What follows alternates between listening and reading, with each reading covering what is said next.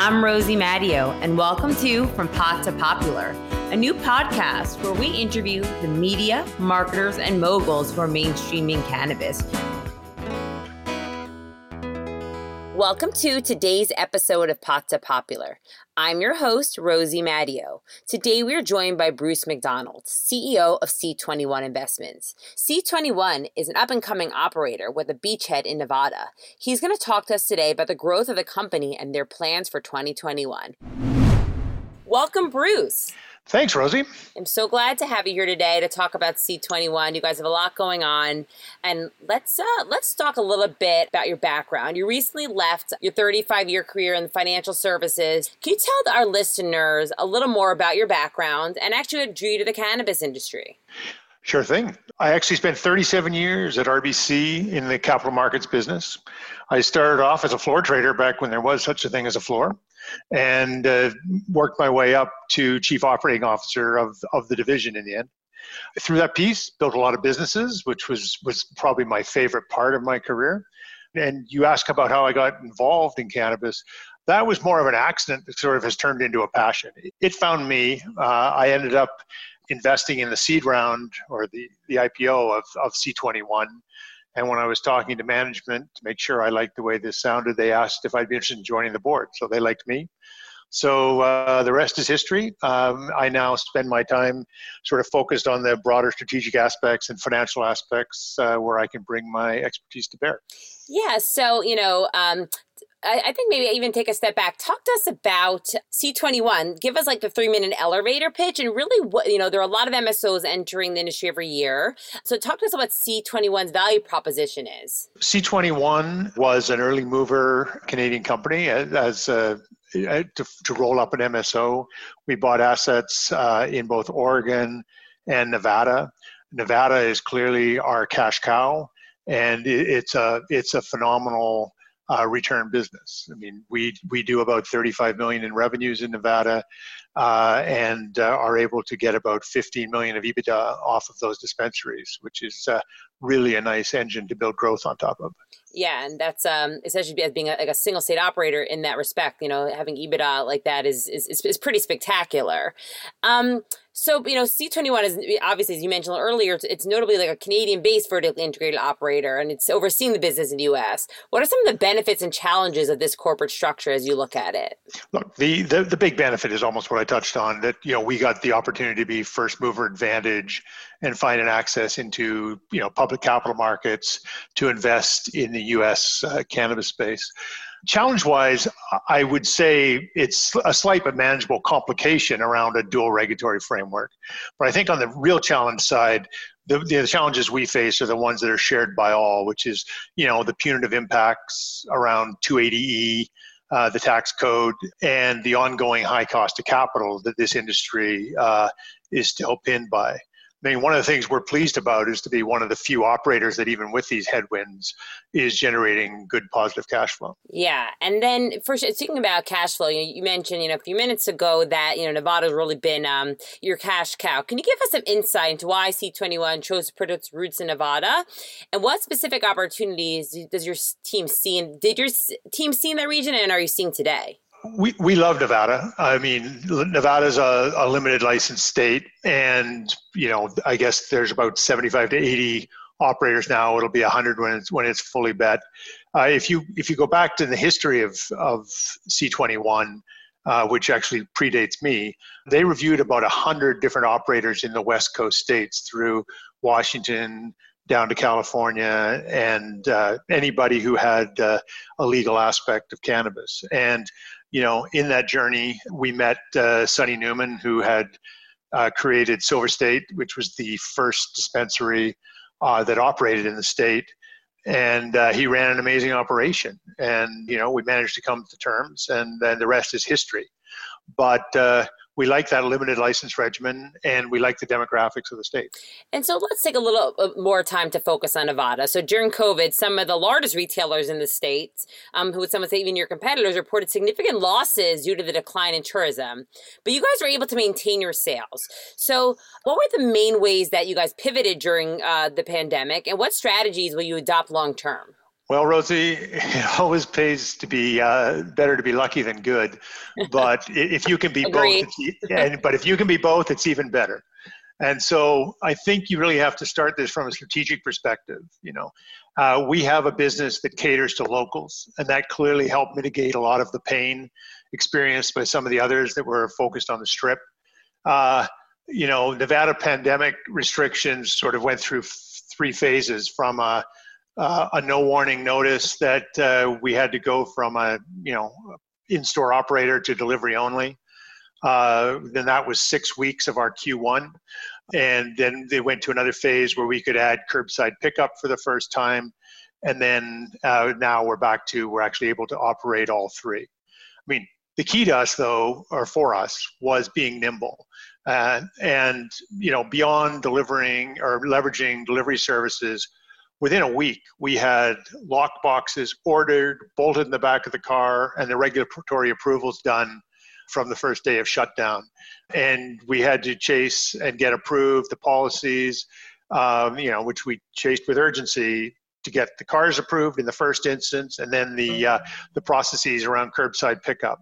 So, I mean, the key to not slipping in revenues was having to replace more than 1,500 visitors a day with these other channels. So we ended up seeing about a 10% dip for the quarter year over year through the delivery only and curbside phases, but managed to remain cash flow positive throughout. And it's interesting because, not only are you reactionary, but now curbside represents about 20% of our growth. We're doing about 10,000 customers a month on pickup, or curbside pickup.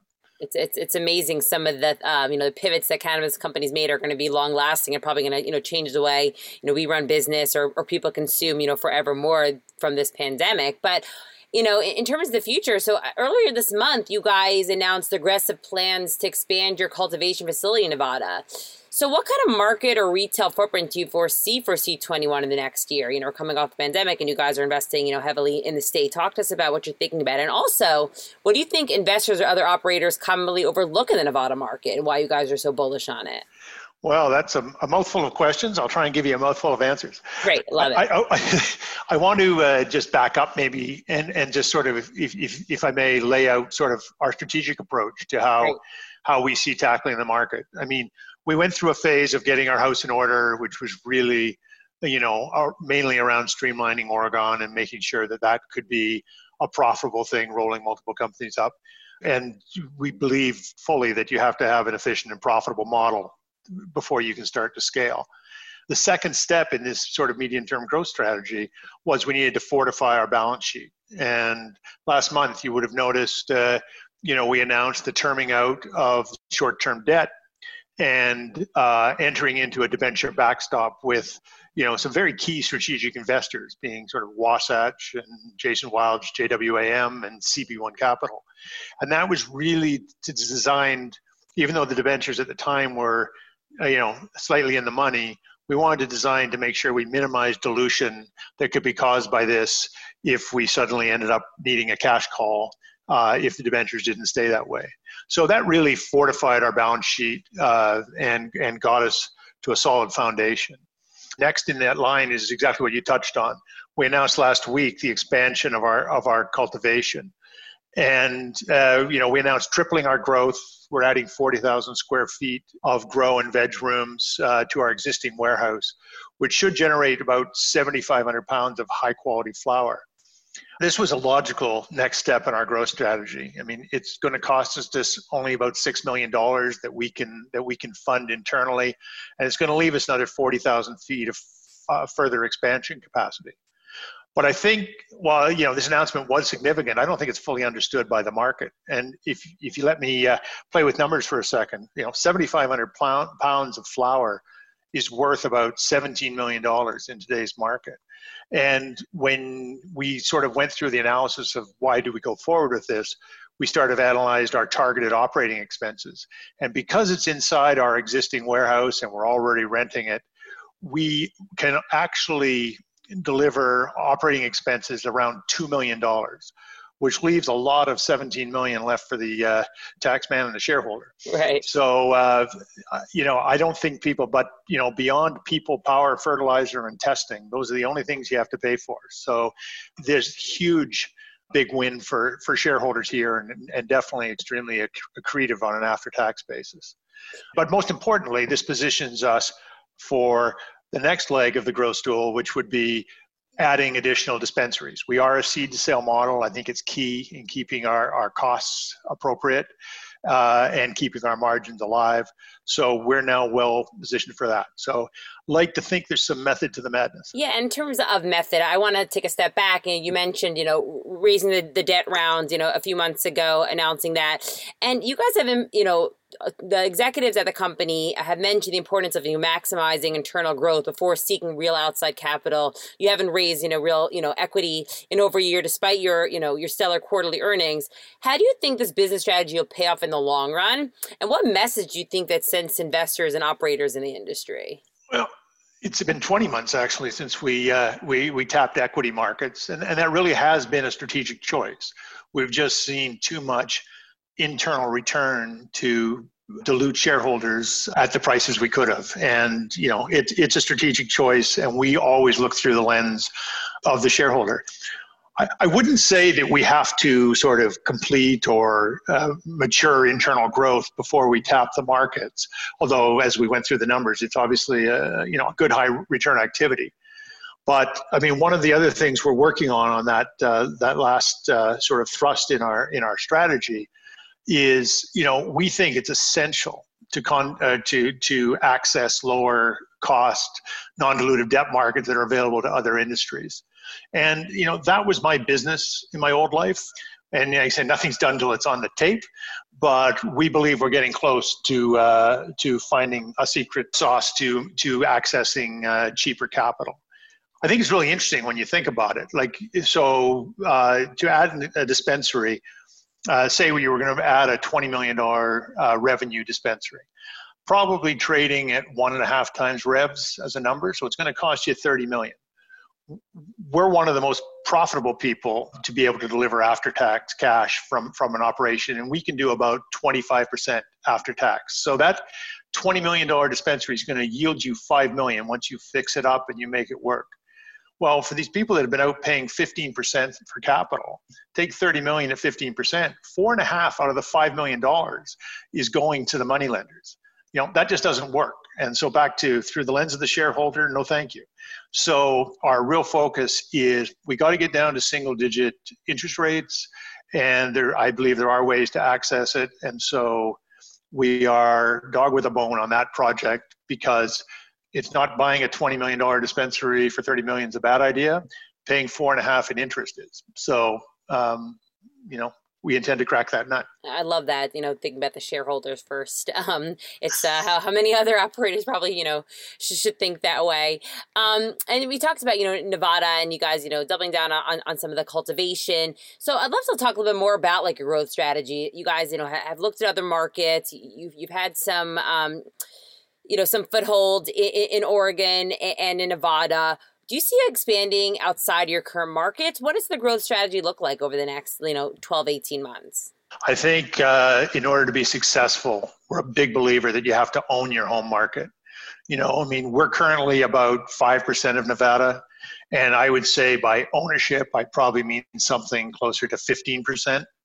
And I think from that position of strength, you can entertain opportunistic expansion, beyond your home market, which for us would likely be in one of the adjacent states, but you never know. But I think, our focus is going to be, delivering on something we've already proven we're good at. For sure. And also this has been obviously, a watershed year, for the cannabis industry, but it's forced many retailers and operators, I would say, to recalibrate their business strategy. How has this year specifically and the challenges changed C21's approach to retail? Well, Rosie, frankly, it hasn't. Beyond the maximizing of our new distribution channels that we found ourselves into. And by the way, they weren't allowed before. The regulations didn't permit them before. So we love now that we have 3 ways. But the benefit of having cash flow positive business is we didn't have to pivot. What this really did was it really affirmed the appropriateness of the strategy that we were pursuing and the client base that we were pursuing, and sort of how we approach the business. Then I love the way you think about that, but also I would say there's also been a fair amount of political and social uncertainty going into 21, right? So what opportunities or markets are you most excited about next year? I think that uncertainty you're talking about in our industry sort of manifests itself in two ways. We don't know how long 280E is around. And on the other hand, we don't know how long until safe banking shows up and we could access a lower cost of capital. Both of these challenges impact growth. I think it's critical that we live within our constraints and that we grow intelligently. And like I said, the way it makes us look at the market is back to this concept of focusing on where we have a proven track record and we can deliver a decent shareholder return. I love that. And I think that actually leads right into the next question. So why should investors take note of C21? There are a lot of options out there. The market's doing great right now. They're on fire. If there's a few key takeaways investors think about when they think about C21, what would those be? Well, Rosie, hopefully from my comments, you can see we like to play the long game. Yep. And, we make every decision from that shareholder with the shareholder in mind. And we worked really hard in 2020, to generate significant cash flow. It's sort of looking like we're going to come out of 2020 around $12 million run rate, and for what it's worth, that's about the same as Planet 13. And obviously that's a fantastic result for a company with $100 million market cap. We make our decisions through that cash flow and earnings lens rather than a hype and flash. What can we put in the news next week? And we're really disciplined, that our discipline really does deliver results. If you stare at top 5 metrics in the pubcos, we're there in cash flow, we're there in EV, EBITDA, and earnings, among others. I think one of the things that's key is we're getting noticed. We talked about 3 key strategic investors, but we're also one of the 16 plant-touching names in the MSO's ETF. So while we didn't have huge promo budgets going through the process, we're getting noticed. And I think, we have a clear growth trajectory, focused on bottom line and delivering for shareholders. And Rosie, if you look under the hood of what we are today, you see a 10% cash flowing business, which is frankly a rare bird in any industry. Yeah. So we can't wait for 2021. Yeah, we're excited to see what 2021 does for you guys too. Bruce, thank you so much for joining us today. I'm very excited to see what the next 12 months brings for you guys. It's exciting to see just the buzz around the company. And I hope you'll come back and join us and tell us, how the rest of the year went. I would be honored. Thank you, Rosie, for taking interest in our story.